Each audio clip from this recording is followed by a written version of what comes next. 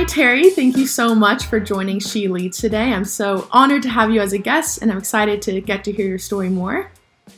Thank you very much, Carly. It's a pleasure to be here. Of course. So Terry, you were the former head of retail at Charles Schwab, and you've been involved in the financial service industries for 30 years. So just to kind of have a background, what made you so interested in finance? What drew you to finance and pursue this long career? Sure. Well, my undergrad was actually in chemistry and science, and I was very analytical. I loved numbers. I loved problem solving, and I loved spreadsheets, even at that time, over 30 years ago. And I really wanted to help people and make an impact for people using what my passion was numbers and critical thinking skills. And so I decided to go into the financial services industry to be able to help and support families, because at the time, financial literacy was so disregarded. Young people were growing up with no idea about credit management, debt management, compounding, banking, investing. And then I had 3 children, and I realized I need to teach them as well. And so it's really a way for me to enjoy my passion of analytics, but also serve individuals and families. Yeah, it's so true how young people don't have that financial literacy, and especially like when it's so important. So let's just go there. What would you say, like, what is the right age to start planning financially? And especially like someone like me, I'm going to graduate from Stanford in June. Like, where should I be? What should I do to plan ahead? Well, congratulations on your accomplishments. And to all of your listeners, graduating from college is a really big life event and so much full of joy and celebration, despite the challenging times that we see today. So ultimately, there's different stages of financial health that I'd like to spend a few moments talking about. Okay. When you go to the doctor, Carly, what are some of the most important indicators of your health that they take for you? Probably blood pressure. Yep. What else? Cholesterol levels. Yeah. Weight, height, right? Yeah. And they know, Carly, you're probably 22 years old. Is that accurate? Yes, very accurate. So we pretty much know health-wise, an adult between the ages of 18 and 30 should have these levels of metrics to be in the healthy range. It doesn't mean if you're not exactly there, you're unhealthy, but there's a number of different statistics that would tell a healthcare professional, are these people within this demographic healthy? And that applies for people between their 30s and 40s, their 40s and 50s, and 60s, 80s, and beyond. Mm-hmm. And so it's really important to realize that there are certain health indicators of your physical health that people know about demographically and statistically. And this is where my passion is in the analytics. Well, the same applies to people of various ages for their financials. And so I'll give you a couple financial metrics that we look at people in their certain age range.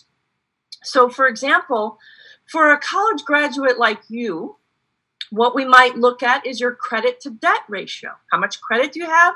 How much debt do you have? And what does that actually mean? What are your monthly living expenses? What is your income? And then ultimately, what is your tax status? And ultimately, how can you save for the next 30 years for your own retirement?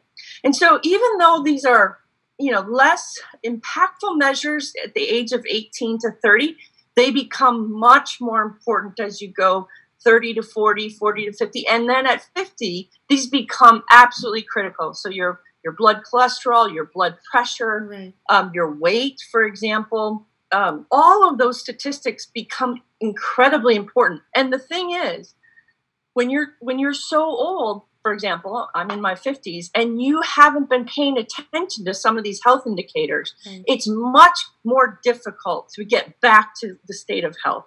And so that's why I was so excited to talk to you, Carly, because the most important generation we can talk to about their financial health is your generation, and getting you started on the right indicators so that when you're in your 50s and 60s, you're not playing catch up with everything because you've disregarded your financial health.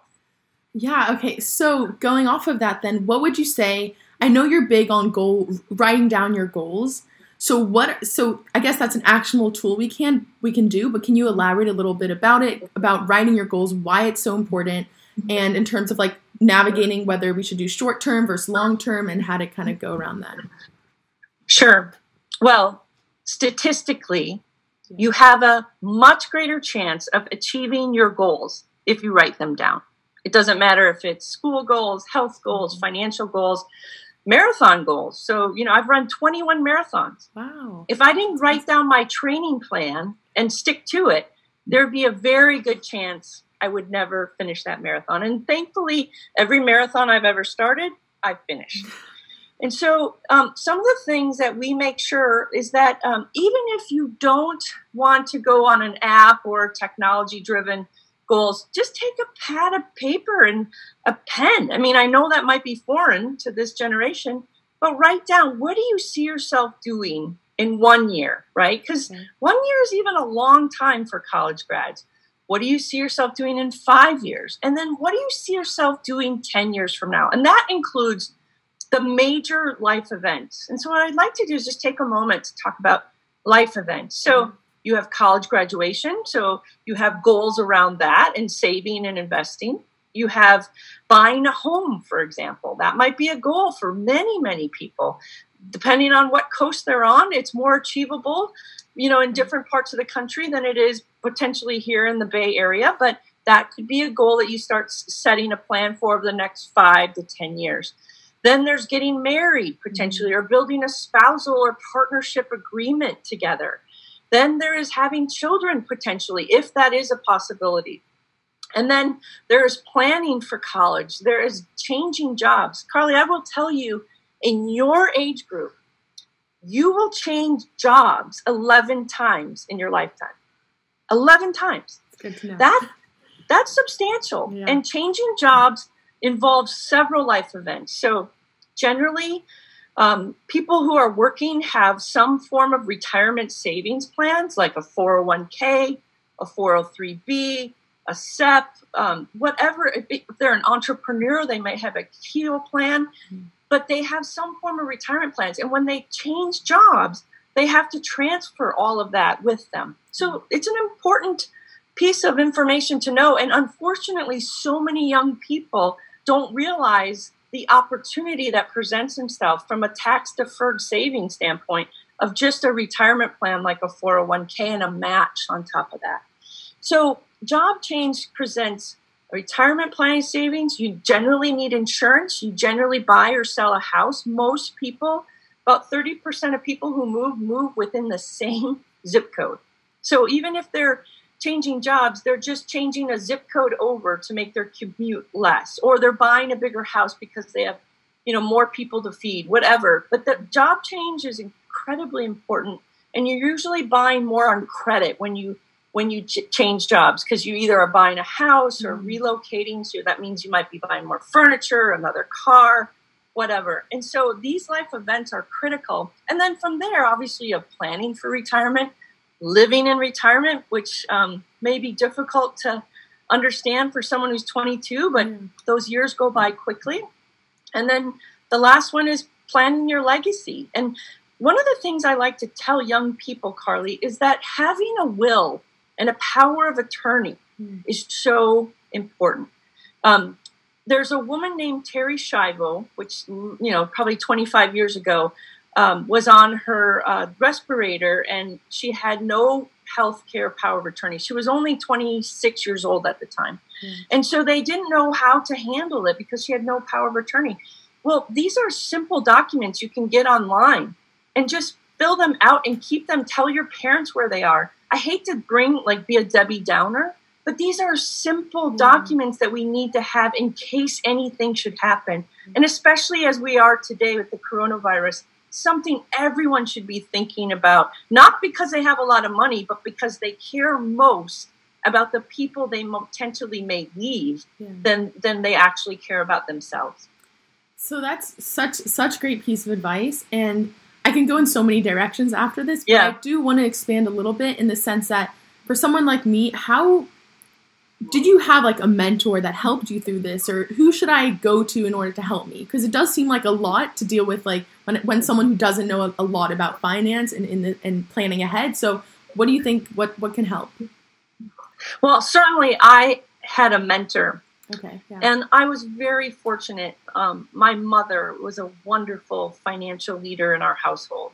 That's not true for everyone, maybe mother or father or both. But I was very transparent with my own mother when I was your age. And I got a job making X amount and my expenses were Y amount. And we figured out how to not only just live within my means, but to still save for retirement and have an emergency fund. So in your particular case, the three most important things for your age for the next 7 years are: 1, contribute to your retirement plan. If you're self-employed, if you're an entrepreneur, or if you're working for a firm, contribute to that tax deferred, even if it's just, simple $50 a month or $100 a month or whatever you can save.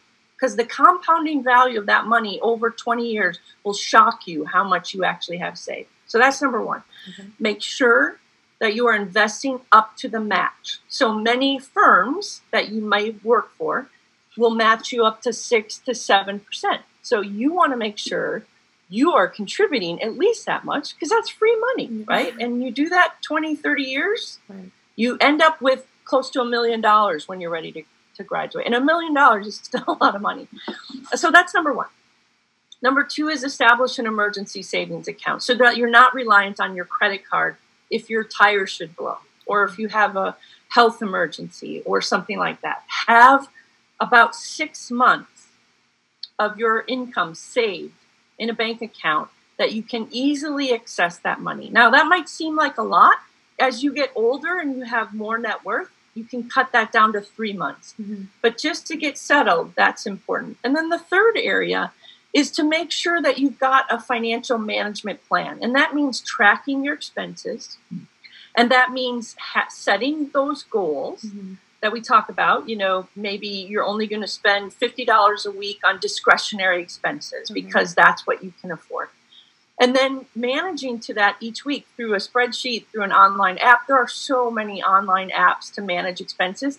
A lot of people think it's not that fun, but once you get established and once you start going, it's easy to do, and it's so informative. It's much like if anyone ever wants to, lose weight, what do they have to track? Well, their calories, their exercise, and then do the deduction, and that's how many pounds they lose. It's not always fun and sexy, but it's worthwhile in terms of the outcomes you want to achieve. Definitely. So shifting gears a bit. First, that was so helpful. So I'm going to rewatch this and then write some notes. But first, shifting gears to you've held a ton of senior leadership positions. Can you hear me? Sorry. Yeah. Okay. Cool. I can hear you. You've held so many senior positions in leadership in finance. So I want to get a sense of how is it being a female, first of all, a female leader in finance, and navigating around that. If you've ever felt you've had to overcompensate and feel like you've been the only female in the room, and just navigating around that, how you felt as a female in finance. Okay, well, in the financial services industry, we have one of the lowest percentages of women in leadership, as well as lowest percentages of working. I think the tech industry is worse than us, but we're second lowest. So not a great place to be, but what a great opportunity. It's how you look at it. Right. And so my passion has been in finance. It has been in really leading people to a much greater purpose through their financials. And I mean that sincerely. It doesn't matter if you make, $50,000 a year or $2 million a year. We all have a purpose, and we want to be able to achieve those areas of values and purpose. And money is a means to do that. Mm-hmm. So in the financial services industry, it is heavily weighted towards males. And so I have been in situations in many meetings. As a matter of fact, I've thought about starting my own art collection of pictures in rooms where you have all the same shirts, blue or white, and then a tie, and then the head, potentially cut off because it's anonymous. And then me with, maybe a flowery shirt or a more colorful shirt. And it's the contrast is substantial. And I think it would be amazing to go to art museums today and see what's actually happening, because when you actually see it, it can be quite remarkable to think, wow, everyone is wearing the same shirt in that room except for one person.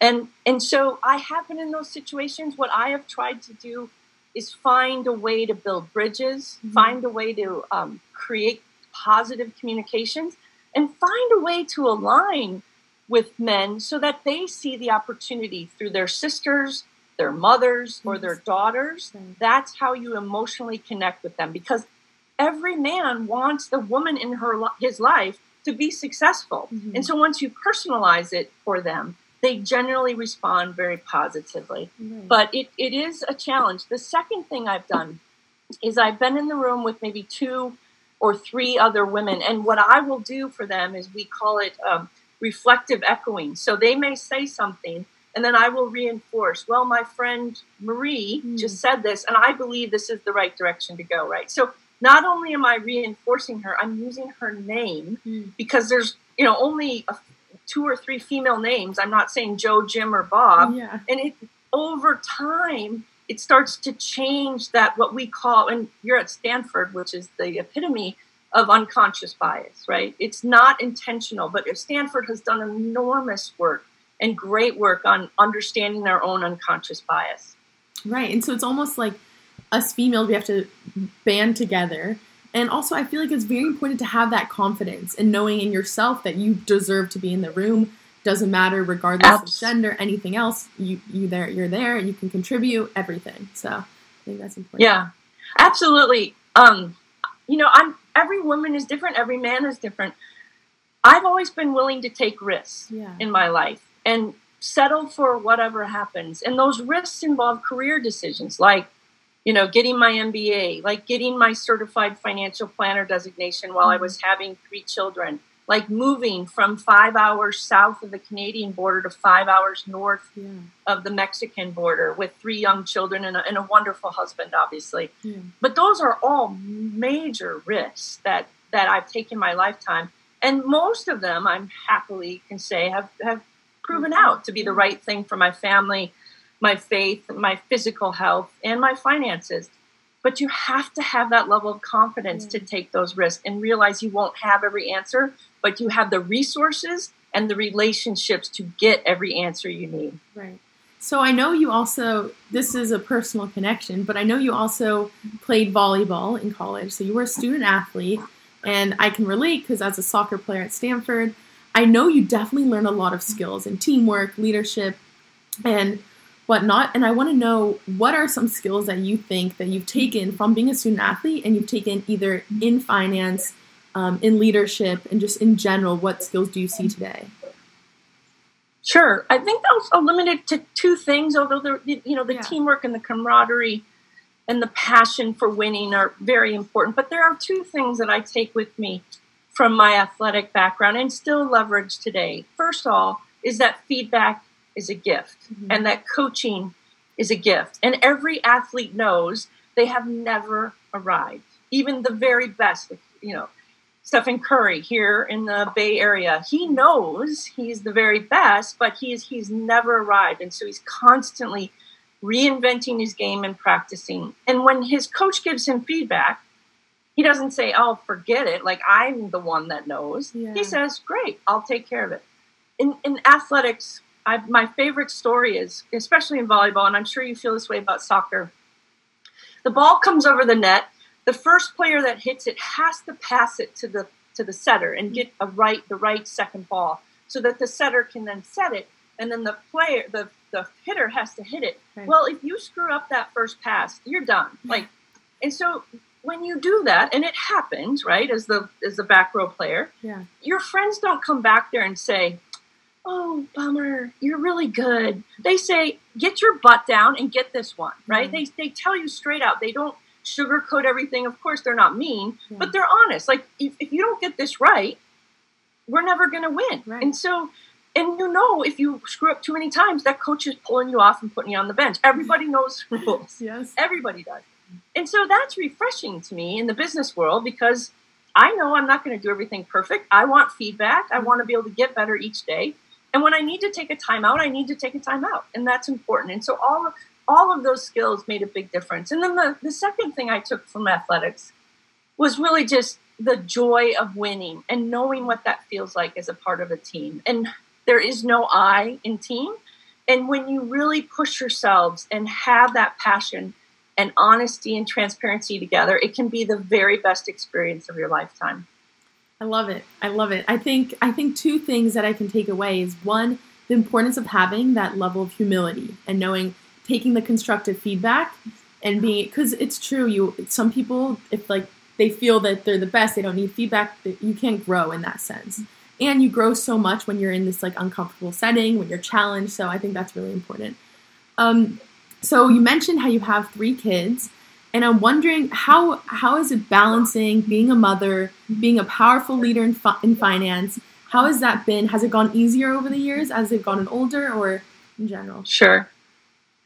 Well, I've heard a lot of really successful women talk about that, balance comes in seasons. And there's no perfect balance for anyone's life, men or women. And what is so great today about the business world is that we have paternal leave and maternal leave. And that is a gift. Now, when I had my 3 children, we didn't have that. But I've had a wonderful husband who we share the same values for our children: education, family time, faith. And so one of the things that I tried to do was just not put so much pressure on myself. I have a couple examples of when I was working full time and my children were at a daycare. I would block out my lunch so I could go over to one of my child's and just either nurse them or spend some time with them, even take a little nap with them. A 20-minute nap while they're on their little cot was a joyful experience for me. Yeah. And, it was a half an hour out of my day. Maybe I stayed a little bit longer. But I'm a big believer in the 7 Habits of Highly Effective People. If you've ever read that book, if you haven't, I highly encourage it. But there is a part of 7 Habits that says you have to schedule in the things that are your biggest priority. And if you schedule those in first, the littler rocks will fall in line. And so my kids, my work, my family, and my faith have always been my big rocks. And then the other things fall into place as we go forward. It doesn't mean I neglect anything, but it means I'm constantly trying to schedule in the things that had the most impact at that time. Love it. I love those 3 rocks. I think that's important. So unfortunately, we're almost getting out of time, and I could probably talk to you for hours more because I'm learning so much. But I wanted 3 more questions, is quick, fun ones. First, what are you most proud of when you look back? When you look at your career now, what can you say you're most proud of?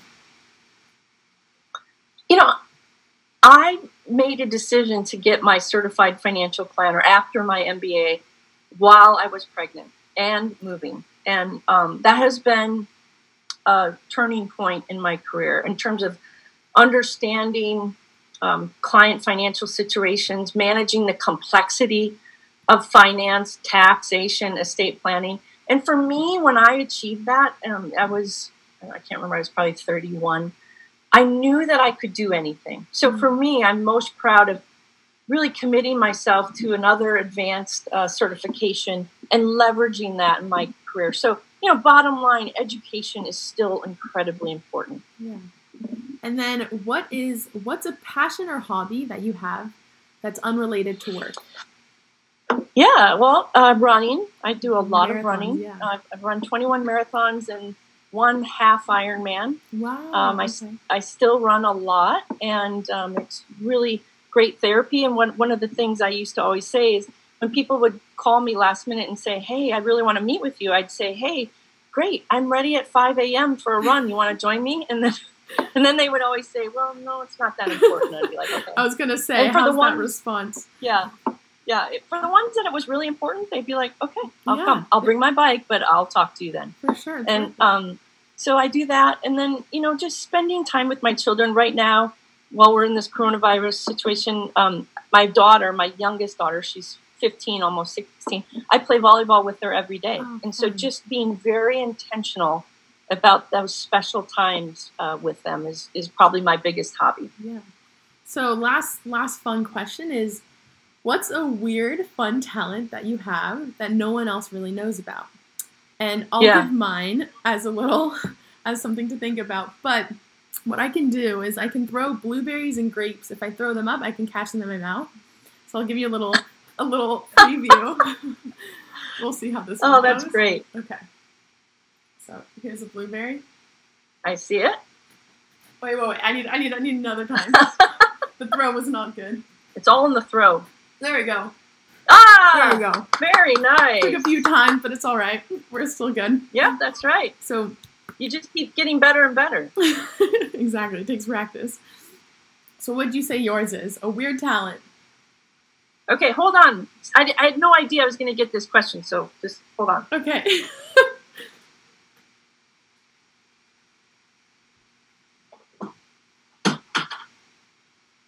Well, something that people do not know about me, for the most part, is that I'm a fire baton twirler. Ooh. And I spent the majority of my young years twirling fire batons or being a baton twirler at various parades and the Chicago St. Patrick's Day Parade and at Notre Dame and so on. So here's my fire baton. Oh my God, this is just kidding. Oh. But no. Wow, that's so awesome though. Oh my God. This is my baton. I didn't bring the fire tonight, but Next I can time. do a lot with this. And Wow. it was something I started at a very young age.